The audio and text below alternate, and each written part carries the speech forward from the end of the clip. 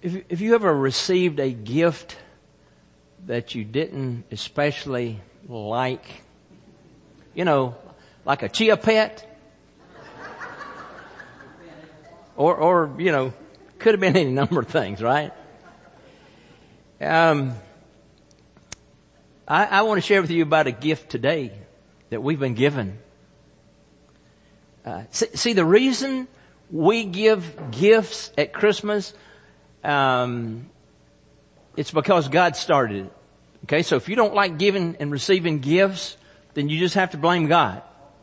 Talk to Him about it and share that with Him. But so really God, if you think about it, God started this tradition of giving the first Christmas gift. You have been given, I have been given the greatest gift that we could ever be given. That very familiar verse of Scripture, John 3:16, right? For God so loved the world in this way, He gave His one and only Son, so that everyone who believes in Him would not perish, but have everlasting life. Now I know that's a little different translation than probably how you learned it, but for God so loved the world, the people groups, the people in the world, that He did what? He gave. What did He give? The greatest gift that you could ever receive. Hey, listen, have you ever received a gift? It was a box or a package that you opened, and inside that box was another box. All right? And you opened that box, and inside that box was another little smaller box. You get the idea. God's gift to you is the big box. But inside that box, there are some other boxes, other gifts. And so at Christmas time, God's gift to you is Jesus, the big gift. There are other, inside that big box, other smaller gifts, and they're important gifts. So if you have your outline, and you should have received it inside that little handout that you got today, what does God give you? When you trust Christ as Savior, He gives you a new identity. I don't have to tell you that today identity theft is big business, right? And I'm sure some of you have been there. I have too. So our identity, occasionally it happens. It gets stolen. But did you know that your identity can get stolen in other ways? Your identity can be stolen by your friends, by your partners, by problems that you experience, by culture, and especially when we end up being pressured to conform to culture. In other words, any of those things that prevent you and keep you from being other than what God has designed for you to be and do. That's identity theft. Now, so the question is this: where do you get your identity? Well, most of the time people get their identity from three things. They get their identity from their work, or their relationships, or things, material things that they own. From work, for example. Sometimes when you say to people, who are you? Think about that. Who are you?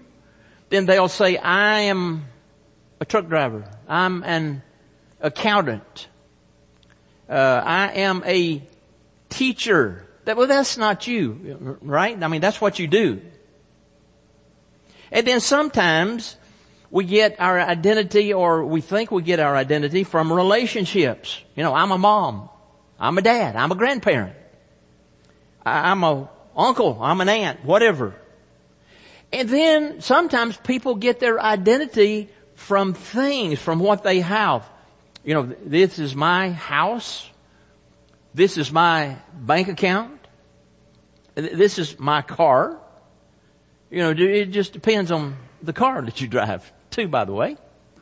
So here's what I'm saying. Listen, never ever base your identity on something that you can lose, because when you lose that, whatever it is, then there goes your identity along with it.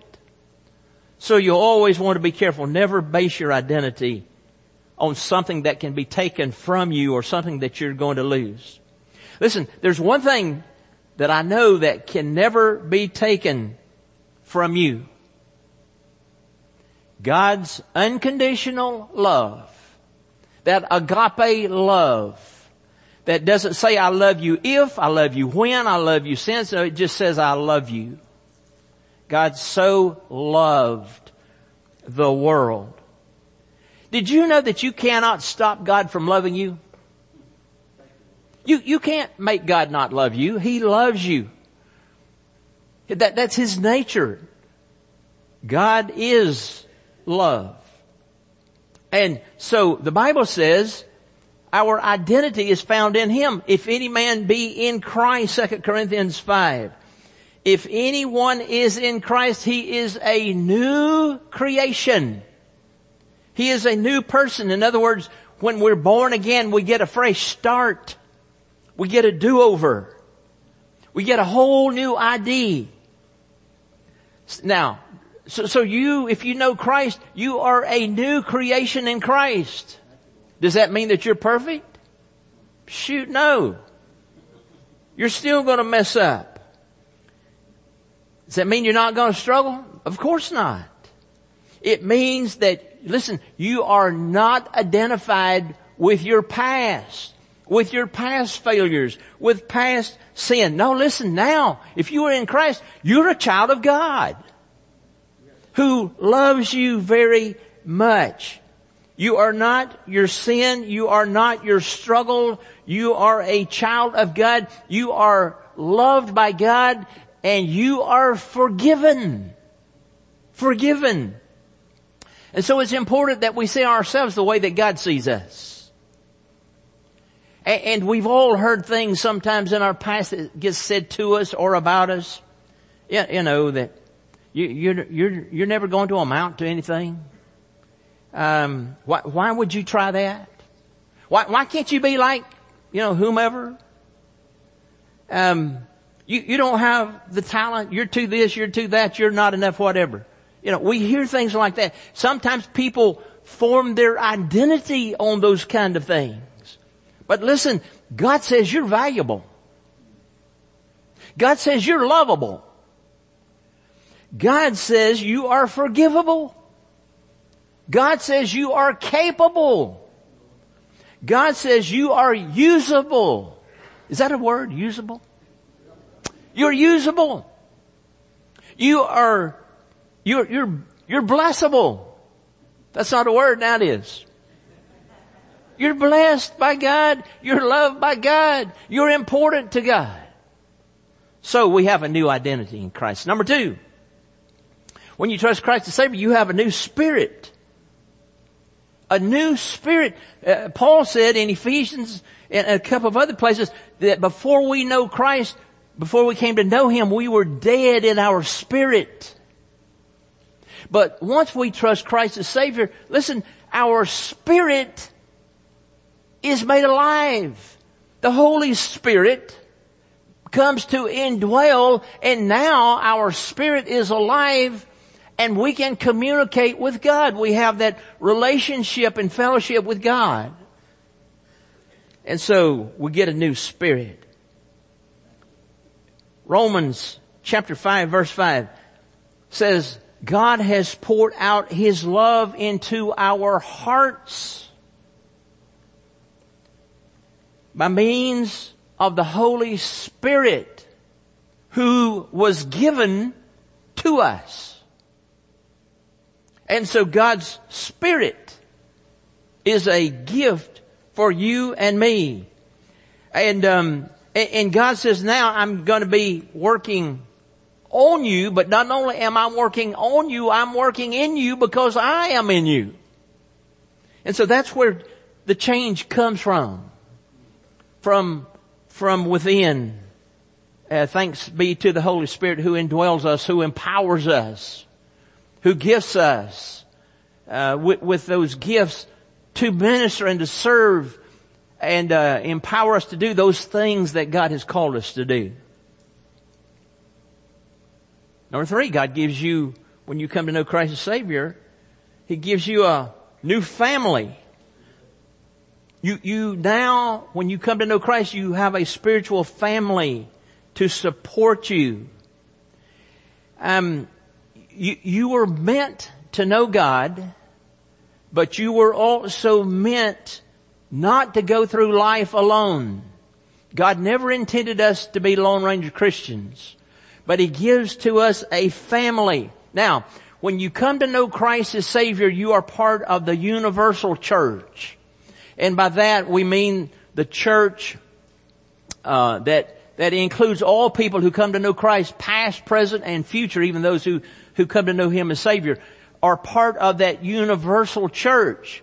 But listen, in addition to that, God wants us to be part of a local church. Look at the books of the Bible that were written to individual churches. And so we need that church family around us to support us.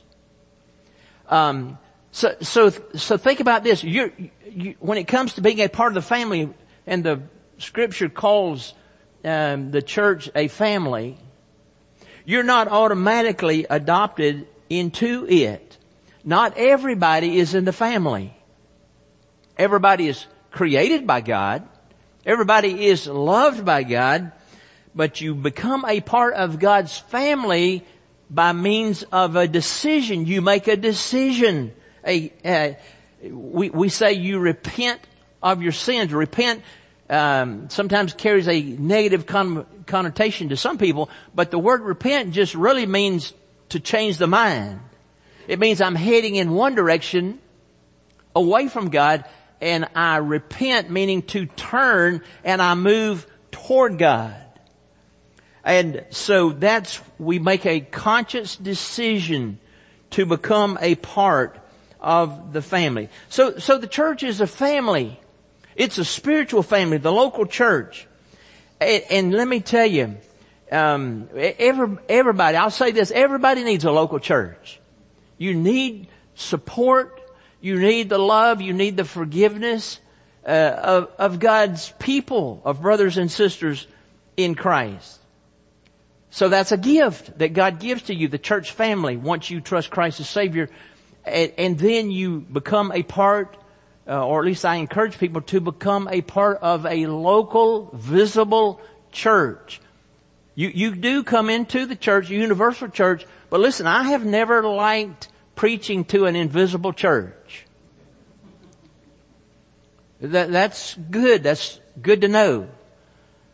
But you need a local church. The closest thing I can come to that was during the pandemic when we were closed down for those 6 or 8 weeks. And it was myself and Matt, we were live streaming and YouTubing. And it was Matt, myself, and Jimmy and Melba were here. And there was nobody here. I mean, I just looked out and preached to the pews. I said to Melba, maybe you need to bring some cardboard figures or stuffed animals or something. Just sit them, across here so I'll have somebody to talk to. But seriously, the invisible church, we become a part of that. But you need a visible local body of Christ where you can connect. And if you're looking for a church home, I want to tell you this church would welcome you into its membership. And if you'll give them a chance, they will love you. Won't they, Brother Ed? They'll love you. And then number 4. When you become a follower of the Lord Jesus Christ, when you trust Christ as Savior, here's a gift within the gift. You get a new destiny. Isn't that marvelous? You have a home in heaven. Some gifts don't last very long. Some of the gifts, especially that the kids have, and by noon or shortly thereafter, they're broken and or lost, or they're playing with the box and the wrapper that it came in, and So sometimes the gifts don't last long. Some gifts maybe you don't want to last very long. But listen, there is a gift that you have when you know Christ as Savior. Jesus is getting ready to ascend back to the Father. His disciples are anxious, afraid. Jesus said to them, John chapter 14, don't be afraid. You believe in God? Believe also in me. In my Father's house are many mansions, many rooms. If it were not so, I would have told you. I go to prepare a place for you. And if I go and prepare a place for you, I will come again and receive you unto myself, that where I am, there you may be also. And there's old Thomas. And Thomas said, Lord, we don't know where you're going, and how can we know the way? And Jesus said, I am the way, the truth, and the life. No man comes to the Father except through me. Heaven's a real place. I go to prepare a place for you. It's a beautiful place. Streets of gold, precious stones, beautiful stones.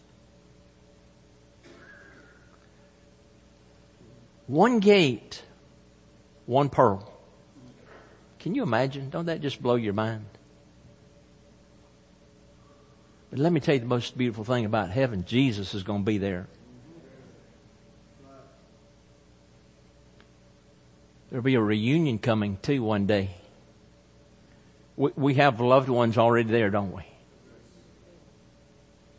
Family, friends. We get to see them again. Reunited. Paul said, behold, I show you a mystery. We shall not all sleep. That is, we shall not all die. But we shall all be changed. For he says one day there's going to be a trumpet blast.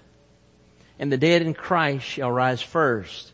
And then we who are alive and remain shall be caught up together to meet them in the clouds of the air. And so shall we ever be with the Lord. So whether we die before Jesus comes back and we know Him as Savior, we're going to the home in heaven. There will be people who are alive when Jesus comes back.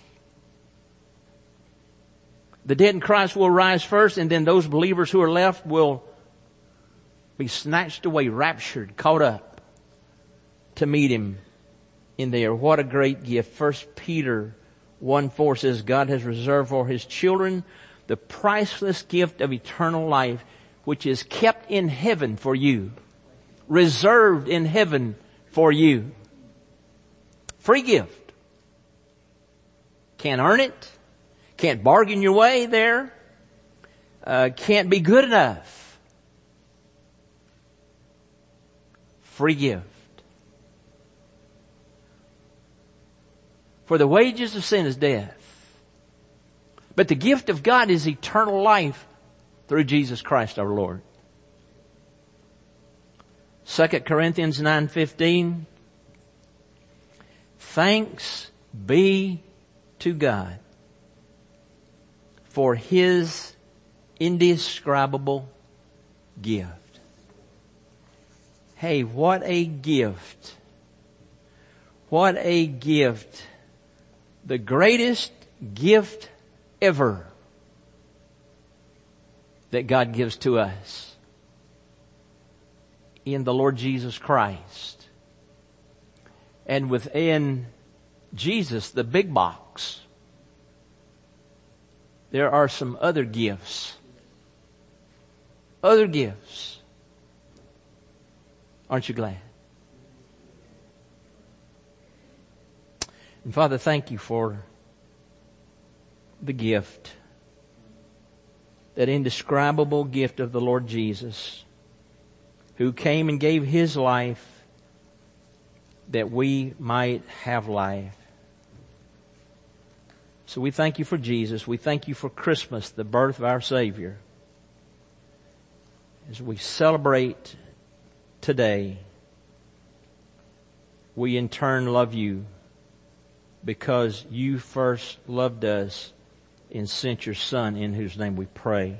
Amen. We're going to celebrate the Lord's Supper. This is a way, as we partake in the Lord's Supper, we're actually expressing our love to the Lord Jesus for what He's done for us. You should have received the little prepackaged, self-contained cup. Did everybody get one? Let me say this. When we get to that point, there's a real thin little layer, top layer. When you peel back that little layer, that thin top layer, it will expose the wafer. And then secondly, as you fold back the little tip with the aluminum on it, it exposes the juice. And so we'll do that in just a moment. A few comments I want to say. First of all, that if you're here with us today and you're not a member of First Baptist Church, we still invite you to participate with us.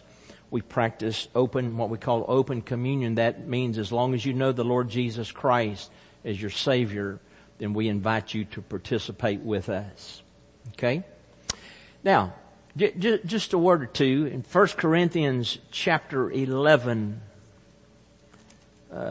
Paul gives some instructions concerning the Lord's Supper, or communion as some people call it. In 1 Corinthians chapter 11, and notice verse 23, if you will. 1 Corinthians chapter 11 and verse 23. Remember, Jesus instituted this Lord's Supper as He celebrated Passover in the upper room with His disciples that night.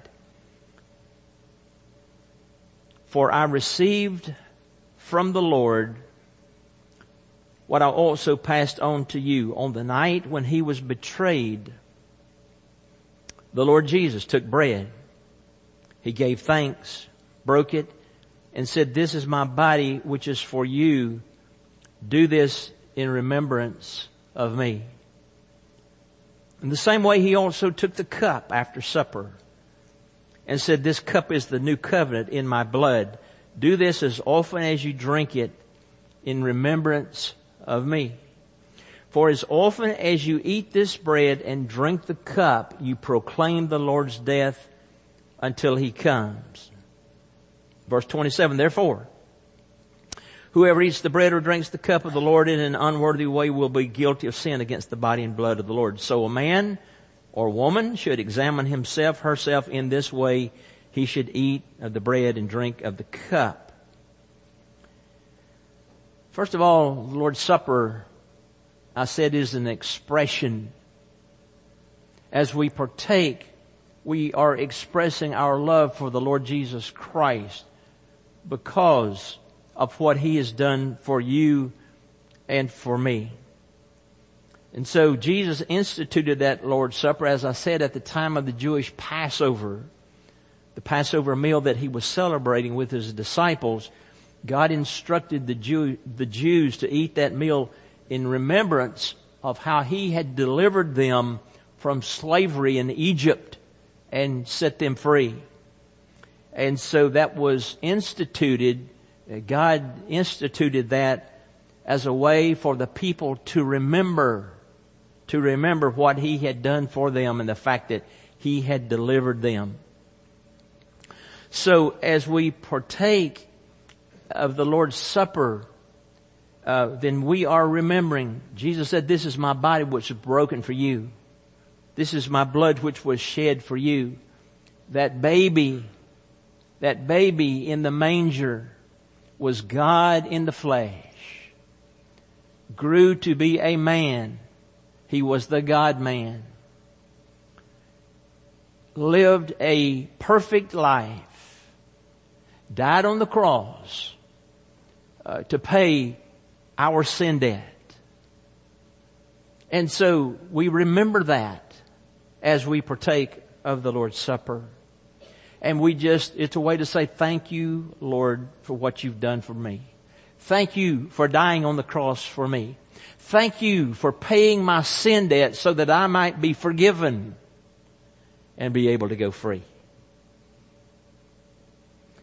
Notice there's also wound up in the Lord's Supper, there's an expectation. There's an expectation. We're not told how often to celebrate the Lord's Supper. Here in this church we do it quarterly. But notice he said in verse 26, for as often as you eat this bread and drink this cup, you do proclaim the Lord's death until He comes. You see, so there is an expectation. Communion, the Lord's Supper, looks back to the cross, but it also looks forward to that day that Jesus will return in all of His glory. And folks, listen, He's coming back. Just as sure as Jesus came the first time, He's coming back. And so Paul said, as often as you do this, do it in remembrance of me. But you also do it in expectation of that time when Jesus is going to take us out of this place into a better place. And then thirdly, I mentioned this to you, there's an examination. Because Paul writing there, when we read that verse, said, whoever eats the bread and drinks the cup in an unworthy manner is guilty of sinning against the body and the blood of the Lord. And so we ought to examine ourselves. In other words, Lord, is there anything in my life right now that should not be there? Action? Something that I've done I need to ask you to forgive me for? An attitude? Could be any number of things. So listen, nobody's perfect. Nobody's worthy to take the Lord's Supper on your own. We're just not. But it's because we are made worthy through the body and the shed blood of the Lord Jesus Christ. And so we want to take just a moment for that time of self-examination. See, not what my neighbor needs to do and not shouldn't do and should do and, no. It's a self-exam.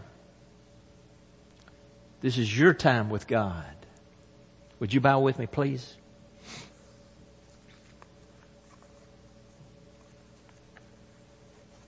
Lord, we bow in your presence.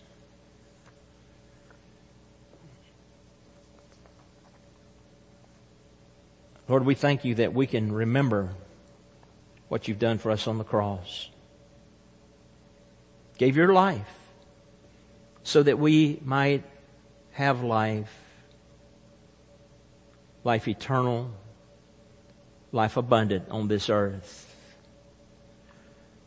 Thank you for that amazing gift, best gift ever. Now, Lord, we recognize that we all fall short. I pray during this time together right now, Holy Spirit, would you speak to our hearts? And Lord, would you remind us of anything that's there in our heart that should not be there? And so we take this time to say, search us, Lord, and forgive us. So would you do that right now?